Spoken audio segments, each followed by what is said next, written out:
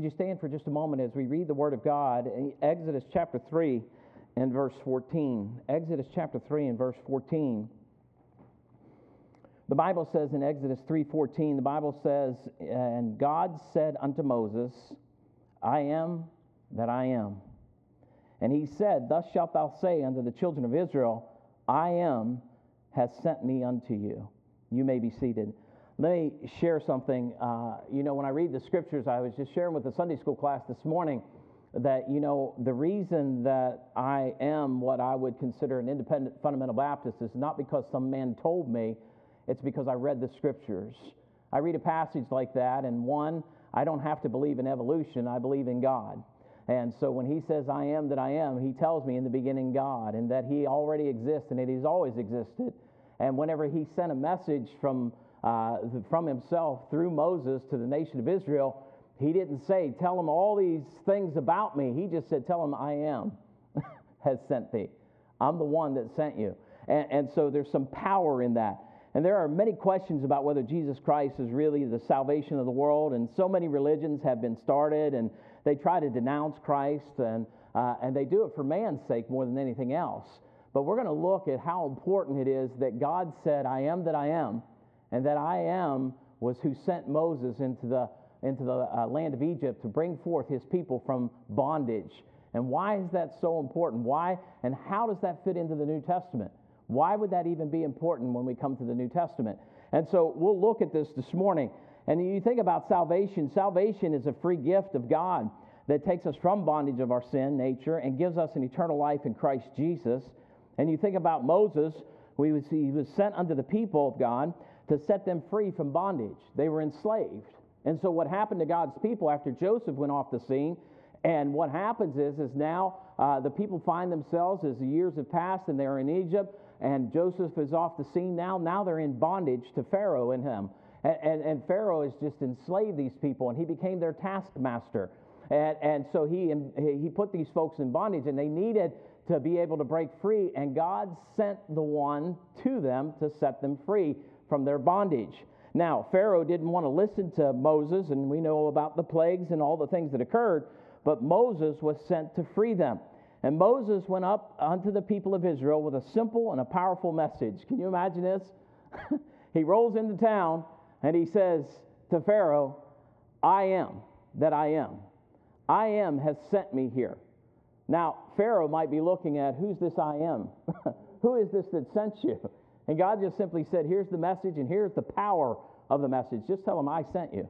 And can you imagine Pharaoh probably standing there laughing at Moses, like, who's this I am that sent you here, and that kind of stuff. Oh, he was soon to find out, wouldn't he? And you realize that when people denounce God or deny God, and believe me, the Bible clearly says, the fool hath said in their heart, there is no what? God. There is a God in heaven. And so we have this situation where he rolls into town to tell these folks this, and we find an Old Testament reference from God that Jesus uses about himself in the New Testament. How many times did Jesus use the phrase, I am? And I am has sent me. And I want you to get a hold of this because we find this in the New Testament as well.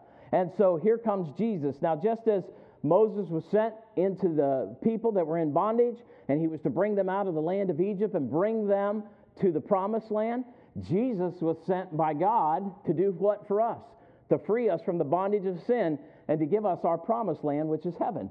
And so we see this very similar situation with Jesus Christ. Now, Moses was going to move the people from bondage to the promised land of God. And, I talk about a place of flowing with milk and honey.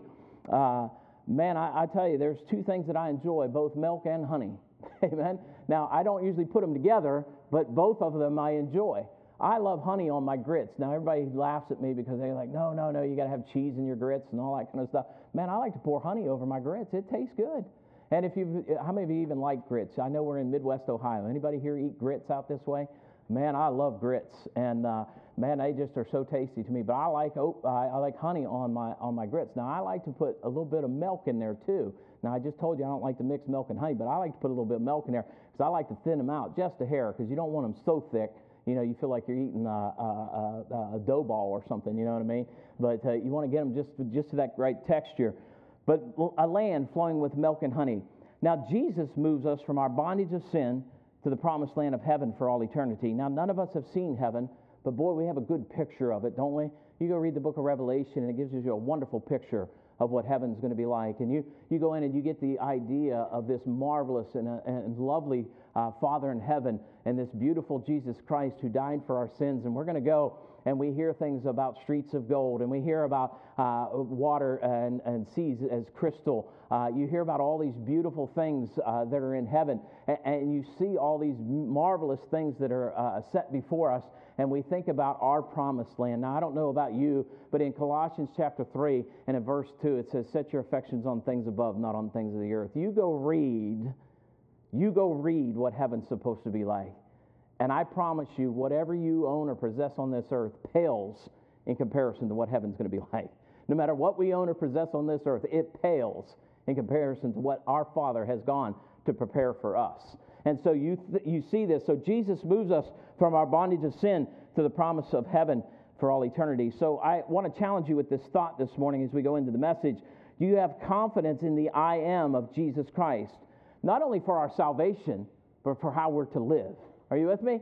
He saves us, but not just saves us just so we get into heaven. He saves us that we might be a vessel to be used of Him. And so when you think about this, not only for salvation and the salvation of all who believe, but all those that will believe.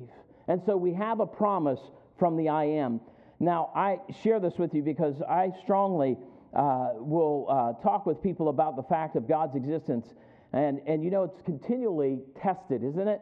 No matter what you watch, if you watch stuff on TV, if you watch Animal Planet, or you watch anything, it doesn't matter. Somehow or another, they have to get in that billions and billions and billions of years ago things happened. How many of you just watch something for just a few minutes and they talk about how billions of years stuff had to happen? Well, you know, when you open up the Bible, we go in with something called this, a presupposition, presupposing that God's word is true. He said, in the beginning, what? God, doesn't he? And then God tells us that he created the heavens and the earth in 6 literal days. And I believe it's 6 literal 24-hour days that God created the heavens and the earth. I think he did all of that. And on the 7th day, it said God rested. And there's no debate in my mind about that. Now, we have all the science that you can come up with, but guess who made the science? God did. Amen? You got all the scientists in the world, and they've got all these brains. Where'd they get the brains from? From God. And here's the thing. They want to attribute that something came from nothing.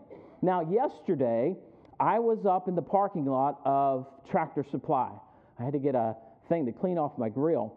And so in the parking lot of Tractor Supply, when I walked out, Brother Jim, there was this brand new Chevy Corvette. Now, I like cars. I don't purchase cars. I like to purchase junk and then rebuild them. You know what I mean? And so just ask Jim. He helped me all day yesterday. And but here's the thing. There's this beautiful Corvette sitting out there. So I pulled my camera out, and I thought, man, I got to get this to Connor. I know Connor likes cars. See, he thinks he's going to own that one day. And I hope he does. Amen? And he'll let Dad drive it forever. And but here's the thing. I got my camera out, so the owner of the car comes over and he goes, oh, do you want to take a picture? And I was like, yeah, sure do. He goes, yeah, go ahead, take a picture. I mean, Bill, this thing was loaded, man.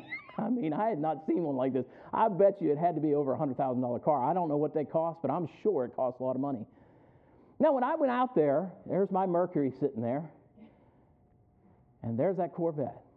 Now, when I walked out, James, I didn't go, wow, that just appeared. It just showed up. No man had a hand in that. It just appeared. Would you say that, Brother Jimmy? Or would you think somebody had some intelligence and built that thing? Right? You'd think a little bit. Somebody must have had some intelligence to build that thing. How can we look at the world around us and not think that there was a hand in it? See, what they want us to believe is that there's somehow that some way that this all just, and it came about. Now, I've never blown anything up, Brother Jeremy. I've never blown anything up, and I have blown some things up, but I've never blown anything up, and then all of a sudden I come out and there's a new Jeep Liberty sitting there. Doesn't happen. It just doesn't happen. I've never blown something up and then something appeared from it. How many of you blew something up and you said, whoa, look at that, a new Mercedes? How many of you have done that? And when you think about an explosion, what gets made by explosions? Holes in the ground, destruction, right? Yet scientists want us to believe that somehow an explosion occurred and the earth made itself, and then we all showed up. And you know, you think about that, that is so far-fetched from what God teaches us. Are you with me? And so why do we have to think, well, you know, maybe these scientists are on to something here? They're not. And the idea is that God existed. When he sent Moses into Egypt, he said, tell them I am sent you. That wasn't hard, was it? Boy, that was a powerful message, though, because when he showed up, that's all he had. And he was coming to get the people. So here's the thing. God's existence is continually trying to be disproved by many in the world in the scientific community, yet we see God in all that exists, and the Lord himself has always existed according to the Word of God. You know, man has to try to explain that away. They have to try to explain away why this book is so consistent. They have to explain away why it has so much power. They have to explain away why it has so much influence on people's lives. They have to explain away why I read this and it actually affects my life. And they have to try to explain away that if I'll take and put these things into practice, what effect they actually have on my life in raising my children, and how to be a good husband, or how to be a good father, or how to be a good mother, or how to be a good wife, or how to live my life, how to handle my finances, how to do things. And they have to try to explain it all away. And yet God said, I am. Not hard, is it? Boy, we want to make it more complex than that, don't we? So I want to share with you about the I am this morning. I think there's two very significant statements made in the Scriptures that identify God and our Savior, Jesus Christ, as I am that I am, and I am sent me. Let's talk about the existence of God. It's not to be questioned according to the Word of God. The Scriptures clearly teach in the beginning God. So today, many try to refute his very existence, and they try to do it in the name of science. And they have to eliminate Scripture to do that. So we want to make science superior to the Word of God. And so they have to try to accomplish that. But let me give you a couple of verses, and you can just write these down. And I just want you to kind of have this in your heart. In Psalm 14:1, I mentioned this to you already. The fool hath said in his heart, there is no God. Now, you know, the person that decides that there is no God, God just called them a what? The person that decides that there is no God, what did God just call him? It's okay, you're allowed to say it. It's in the Bible. What did he call him? A fool. They say there is no God, so God says they are a fool. That's exactly what they are. Now, think about this for just a moment. In addition to that, he said they are corrupt. They have done abominable works. There is none that doeth good. Listen, he refers to that fool. Are you with me? He refers back to that fool is they are corrupt. He refers back to the fool that says there is no God. He said they are corrupt. That's the next thing he says. And then he goes on and he says they have done abominable works. In other words, by teaching or promoting that, they're doing something. And by the way, that word abominable, it means it's loathsome in the nostrils of God. It stinks. That's the idea behind it. And God detests the idea that a man would have a thought in his heart or his mind that there is no God. And so he uses that as a tool. And then if we were to turn to Romans, and you don't have to, but in Romans 1:20 and following, all you have to do is read that entire chapter. He says, for the invisible things of him from the creation of the world are clearly seen, being understood by the things that are made, even his eternal power and Godhead, so that they are without excuse. I want you to know that no matter what a man may think, one day he's going to stand before a holy, righteous God, and he's going to give an account. Now listen, he'll do it in one of two ways. He's going to do it in salvation, or he's going to do it in condemnation. And you will stand before God as a human being in one of two ways. You will stand before him in salvation, or you will stand before him in condemnation. Salvation is that I've trusted in His Son, Jesus Christ, to take my soul to heaven when I die, and that is what got me into heaven. My name on a church roll didn't do it. The fact that I was baptized didn't do it. The fact that my daddy was a deacon didn't do it. The fact that my granddaddy was a pastor didn't do it. The fact that I have been a member of a church for 30 or 40 years didn't do it. There is one thing that takes a soul to heaven, and His name is Jesus Christ. There is none other name under heaven whereby we must be saved, and that name is Jesus Christ. Amen? And so anybody that tells you there is no God, they're a fool. And God said they're corrupt. And they get to the place where this happens. And it says, for the invisible things of Him from the creation of the world are clearly seen, being understood by the things that are made, even His eternal power and Godhead, so that they are without excuse. They'll not be able to stand before God. Now listen to me. That passage is not made up. That's a fact. They will be without excuse when they stand before God. They cannot say, I didn't know. God said that they will stand before Him without excuse. Now, if you go on and read that chapter, you can see things that are happening in Paul's day, there in Rome, and the things that we see today. In fact, it gets down to the very point that they begin to worship the creature more than they do the Creator. How many of you have seen that in our society today? And they worship the creature more than they do the Creator. Look at you. And so what happens is this. What I share with you is, in Titus chapter 2 and verse 11, listen to this. For the grace of God that bringeth salvation hath appeared to all men. Are you with me? How many men has it appeared to now? All men. So they're without what? Excuse, because it's appeared to all men. Can you imagine Moses going over there into Egypt, and he said, I am sent me. I am just called me to show up over here. Now, the nation of Israel got excited about that. Pharaoh wasn't too excited. Who is this God you're talking about? You know, and you go in and you read the next few chapters and you see Pharaoh just denouncing God and tempting God and doing all those things. You see all the plagues start to show up. It reminds you of the book of Revelation of what's going to happen in the end times whenever all the people will begin to deny God. So man is without excuse, and those that teach contrary to God and the Lord Jesus Christ as Savior, the Bible says they're corrupt. It's abominable, it's loathsome, it's detestable, it's abhorrent in the nostrils of God. So here the Lord is dealing with Moses and getting ready to send him into Egypt to set the nation of Israel free from bondage. Look at verses 9 and 10 in chapter 3 of Exodus. Now therefore, behold, the cry of the children of Israel is come unto me, and I have also seen the oppression wherewith the Egyptians oppress them. Come now, therefore, and I will send thee unto Pharaoh, that thou mayest bring forth my people, the children of Israel, out of Egypt. And Moses said unto God, who am I? He was trying to look at himself in light of who God is, right? Well, who am I?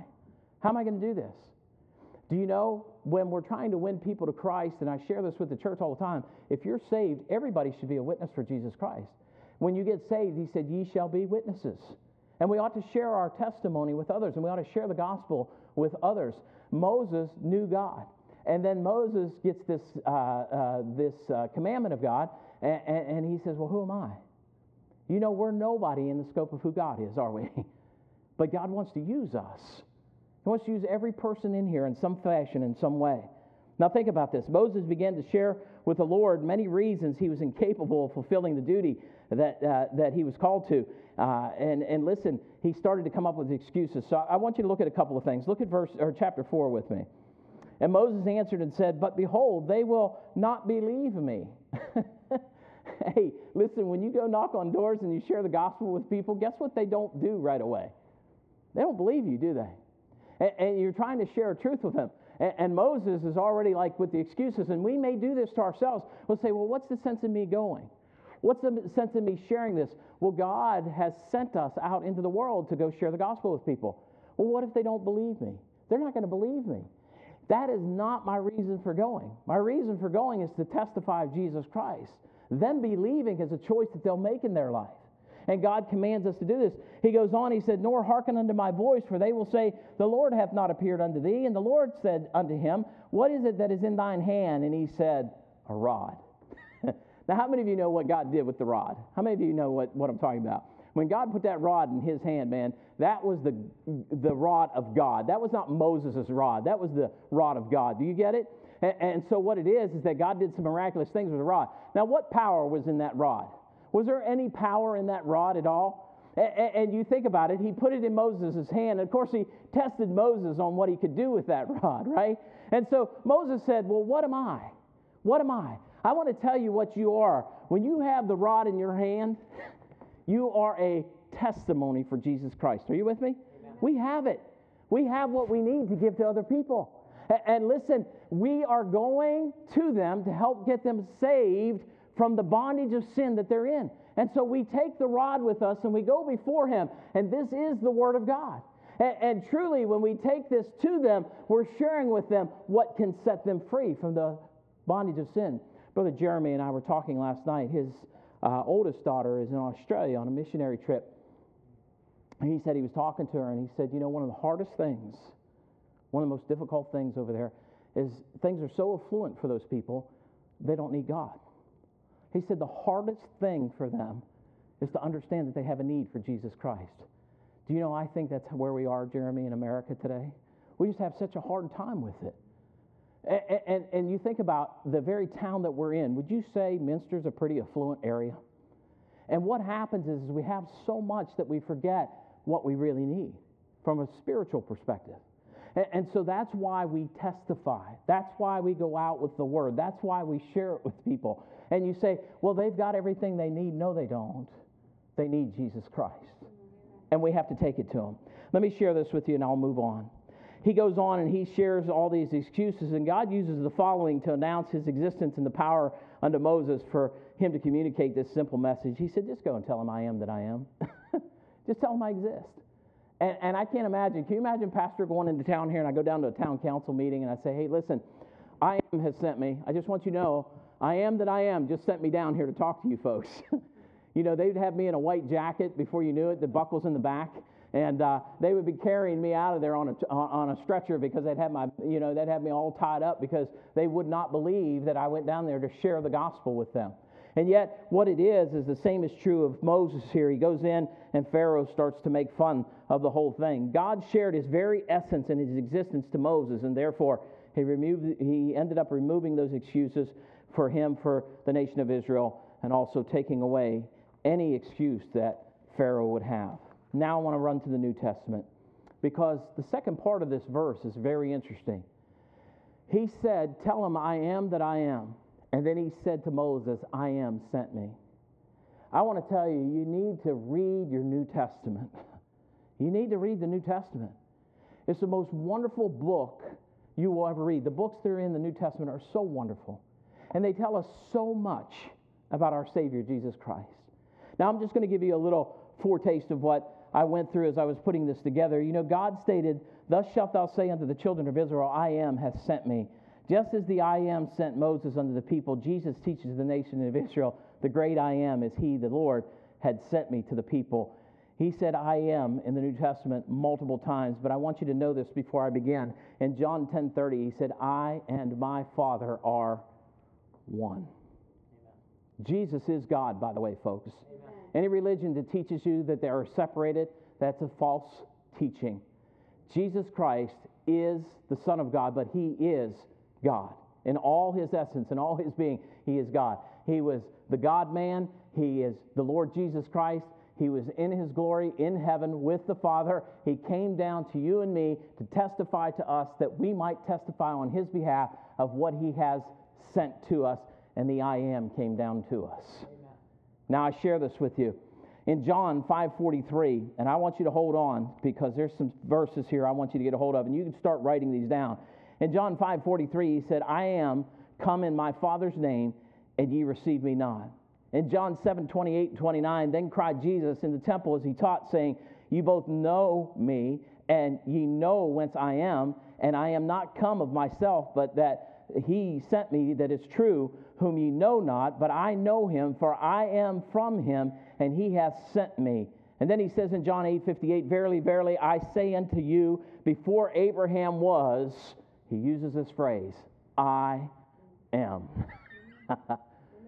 I want you to know Jesus is the I am. When he told Moses, tell him I am sent you, it was just the same as saying, hey, Jesus is sending you over there. There's no difference between the two. Amen. And Jesus said, I am. Now, what did Jesus say about himself? And this is where I get great confidence about my faith in Jesus Christ. I have great confidence in who he is. Not in anything I have an ability to do, and not in anything that I have capability of doing. I believe in the great I am. And what it is that everything that I am because of the I am. He is what we need to be. The very essence of Jesus Christ, if you are saved, is in us. The Holy Spirit resides in us. And we have God's power upon us. And we have the ability to share the truth from this book called the Word of God. And these are the things that Jesus said about himself. In John 6:48, he said, I am that bread of life. I am that bread of life. Now, I want you to know those people clearly understood what Jesus meant when he said, I am the bread of life. When he told them, I am the bread of life, this indicates that he is life physical and spiritual. He is eternal life. Now, listen, it made the Pharisees angry. They got upset at him. It upset the scribes and the Pharisees. It upset all those in that time because he was telling them, I am life eternal. When he said, I am the bread of life, listen, bread meant a lot of things to those people back then. And part of that is I needed to live. And when Jesus said, I am the bread of life, he was telling him, I am. I'm it. That was hard for them to swallow. No pun intended. John 8:12. He said, I am the light of the world. He said, I am the light of the world in John 8:12. Jesus draws the analogy between the sun as the physical light of the world and himself as the spiritual light of the world. Listen, Jesus is the light of the world. Amen? And listen, when we get to heaven, guess what we don't need? We don't need the sun anymore. You know why? Because the brightness of his glory will overshadow all things. The sun is unnecessary in heaven because the glory of God will shine upon us. And so whenever he says, I am the light of the world, believe me, the sun will one day perish, but Jesus lives for eternity in heaven. And he is that bright light. He let those people know, and I want you to understand, it upset the Pharisees. It upsets religious people today when you tell them who Jesus Christ really is. Because some just want to believe that he was a good teacher, and some just want to believe that he was just some good prophet. But we know, according to the scriptures, he said, I am the light of the world. That's who he is. He then says this. He says in John 10:9, I am the door. I love that. And so, you know, you look at a door and you say, well, it's an entrance or an exit. He says this, though, I am the door. By me, if any man enter in, he shall be saved. How are you going to get saved?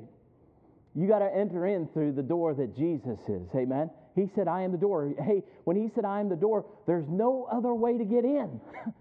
You're not getting in unless you come through him. They knew exactly what he meant. And so do people today. And if you told them that he is the door, he is the only way to enter into heaven. Now, I want to tell you, I was out when we lived in Colonial Beach, and I was knocking on doors and sharing the gospel with people. And I had gone over, and one of the ladies that was teaching Sunday school in the class, we were just going to visit. And I got over there, and we were talking to her, and I thought, man, this is a good conversation. And I won't mention her name. And we got partway into the conversation. I'd given her her new Sunday school lessons and was talking to her for a few minutes. And she said this. She said this to me, Brother Bill. Well, Pastor, you know there's many ways to get into heaven. She was a Sunday school teacher. Now, I didn't want to be crude or rude, Mike, but I just said, hey, listen. I said, do you believe that? And then I witnessed to her. And she said, well, you misunderstand. There's many ways to get into heaven. And I thought, that is the Sunday school teacher. And by the way, one of my kids was in her Sunday school class. Brother Darrell, I sure didn't want them believing that. You know what I mean? It was the hardest thing to do, Brother Jeremy. I reached out and I said, ma'am, I need that Sunday school lesson back. I said, we need to talk before you go back into that classroom. That was hard to do, Miss Carol. I mean, and it was tough. And I didn't want to be unkind to her. I just wanted to help her. But she surely believed that. I don't want you sitting in Calvary Chapel Baptist Church believing that there's multiple ways to get to heaven, because there is not. There is one way to get to heaven. He is the door. Amen. Your entrance into heaven comes through Jesus Christ alone. There's no other way to get there. Jesus said, I am the door. He goes on and he says this in John 10:14, and I love this. He said, I am the good shepherd, and I know my sheep and am known of mine. Jesus is worthy of being the great pastor. Amen. There's a lot of pastors in local churches, but Jesus said, I am. I am the good shepherd. Listen, as a pastor, all I have is I'm under the authority of Jesus Christ. He is the great shepherd. He's the good shepherd. He's above all this. Do you understand? And I report to him. And so the idea is I have a great responsibility to handle this thing properly because he is the good shepherd. Amen. No one will ever shepherd us the way that Jesus Christ shepherds us. Amen. So as we look at this, he said, I am the bread of life. I am the light of the world. I am the door. I am the good shepherd. You know what else he said? And boy, I can't imagine this. Didn't really ruffle their feathers. He said, I am the resurrection of life.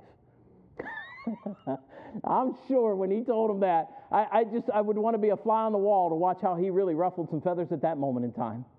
And he tells us this in John again, and he said in John 11:25, I am the resurrection and the life. He that believeth in me, though he were dead, yet shall he live. Can you imagine that?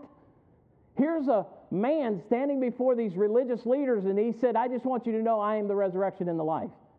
He that believeth in me. Listen, he is the I am. The only way to be free from the bondage of sin is to enter in through the door, which is Jesus Christ, and is the resurrection and the life. And anybody is what he says here, he that believeth in me, though he were dead, yet shall he live. You go on to read that, he's talking about living eternally. And so, listen, let's not be ashamed of the gospel of Christ, amen? It is the power of God unto salvation to everyone that believeth, to the Jew first and also to the Greek. Listen, go read Romans chapter 1. Look at what Paul was facing, and look what he was telling these people at that time. Listen, he was in a place where they were worshiping the creature more than the Creator. They were living an abominable life. The wrath of God was to come upon these people. They not only took pleasure in what they were doing, they tried to get other people involved in the sin that they were involved in. Paul, I can't imagine when he's looking out there, knowing the truth of the Word of God and seeing what was happening in his world around him. Look, we ought to have a heavy heart for it. We ought to look at the world around us and say, oh my God, help us. Because when we live in a nation where we say it's okay to birth a child and to take its life, that's called murder. That's a problem for me.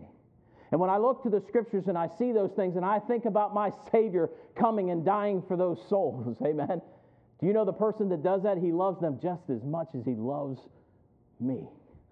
That's hard to swallow, isn't it? But the fact is, for God so loved the world that he gave, didn't he? He loved the world. It doesn't mean the world loves him back, folks. But we're living in a rough world today. And there's a lot of sin around us. How do we overcome that? We can only do it by the great I am and the power of God. What else did Jesus tell us? Well, Jesus wanted them to know that even if you die physically, you can live spiritually, eternally, but it came through him. In John 14:6, he said, I am the way, the truth, and the life, and no man cometh unto the Father but by me. That's pretty powerful, isn't it? He said, I am. What is he? He is all those things. You look at this and he says, I am the way, I am the truth, and I am the life. Now, Jesus wants you to know that the world lies, and there is not many, but only one way to heaven. He said, neither is there salvation in any other, for there is none other name under heaven given among men whereby they must be saved. The only way a man can get saved is through Jesus Christ. There's not many ways. Listen, you know, as a believer, you and I should never be ashamed of the gospel. Never be ashamed of Jesus Christ. Never be afraid to get into a conversation with someone about who he is. You never know if you are the vessel that day that God wants to use to impact someone else's life. And you say, well, I just don't feel it. I don't think it's in a feeling area. I think it's a fact. I think it's a fact that God wants to use everybody that's saved to witness to others about Jesus Christ. I was sharing this. I said, you know, how many of us, and I don't know if you know this, these are the ingrates over here. Brother Jack, he's a Steelers fan. Go ahead, you can say it. Jack and I were talking. And I said, hey, Jack, I said, would you ever be ashamed to tell somebody that you were a Steelers fan? He said, never. I said, why, Jack? Oh, man, best football team ever played football. Wouldn't you agree, Brother Jack? Yeah, 6 Super Bowls. Isn't that wonderful? Lord help him. Yeah. But Jack and I never have a problem talking about the Steelers or even promoting them, right? We'd even tell them, hey, man, we watched them whoop up on the Browns. Right? I know, Charlie. They have. Here's the thing. We'd never get down in the mouth, would we? We'd be bold about it, wouldn't we? We'd stand our ground, wouldn't we? Hey, you know what I love, Brother Bill, is to watch Navy guys get with Army guys and Marines, get around those guys, and the Air Force. And Brother Darrell, the one is always better than the other. I promise you that. Just ask them. And they're not ashamed of it. They stand proudly for what they stood for. Am I right? You talk to the Army, there's nothing better than the Army. You talk to the Marines, and the Marines say, we're, an elite force, and the Navy guys go, yeah, you came from us. Am I right? And the thing of it is that you'd never be ashamed of those things about what you represented at some point in your life, would you? Or the things that you really have strong emotions about, thoughts about, right? Now think about this. He saved our soul for eternity. He saved our soul for eternity. Why would I be ashamed of him? Why would I be afraid to tell someone about them? Listen, I shared with you, I went to my niece's wedding, and I'm sitting at the table. This woman's from Vietnam. I didn't really want to go to the wedding. I was a little nervous about it because I know the festivities that go on at those things, at the receptions, right? And so I wanted to get out of there before all those festivities started. But God took me there, and my wife and I got seated at a table. This woman is from Vietnam, and she wants to know about Jesus Christ. Amen. Mike, I didn't stop and go, I don't have time for that right now. I'm only here for the wedding. To a guy like me, it's like saying sick him to a bulldog. You know what I mean? It's like I'm ready to just tell her everything. And the thing of it is we ought to have that in our hearts. How many doors does God open for us every day, Brother Chris? Maybe to speak to someone about Jesus Christ. And sometimes we just pass it by, Jimmy. You pray for Brother Jimmy. They're new homeowners, by the way. How many of you know that? Praise the Lord, right? Not only they're homeowners, hey, we got newlyweds in here today, okay? James and June, amen? Hey, let's give them all a hand. Let's go ahead and give them a hand. Here's the thing. Jesus Christ, he said this about himself. I am the way, the truth, and the life, and no man cometh to the Father but me. I got one more for you. He said, I am the true vine, and my Father is the husbandman. Now, wait a minute, Chris. The husbandman's the farmer. He's the one that's plowing the land. Right? So I'm reading the scriptures, and wait a minute. Jesus said, I am the true vine. He's the one that God planted. Are you with me? If he's the true vine, and my Father's the husbandman, he's the farmer that planted Jesus Christ. Are you with me? Seed's been planted. God brought him here. He said, I am the true vine. Now, Jesus has given to the people of Israel, to the world, and to us today the knowledge that he's the one true God and the Savior of the body. Jesus stated that he is the genuine vine, or the life of the branches, and the Father is the farmer, or the one who works the land and planted him here. And I thought about how Jesus said in John 8:23, I said therefore unto you, ye shall die in your sins, for if ye believe not that I am. If you believe not that I am, ye shall die in your sins. He said in John 7:3, and this is the life eternal, that they may know thee, the only true God, and Jesus Christ, whom thou hast sent. God sent Moses to free the nation of Israel from bondage. God sent Jesus Christ into the world and planted him here for you and me to save us from the bondage of sin. And we have freedom in Christ Jesus. I pray today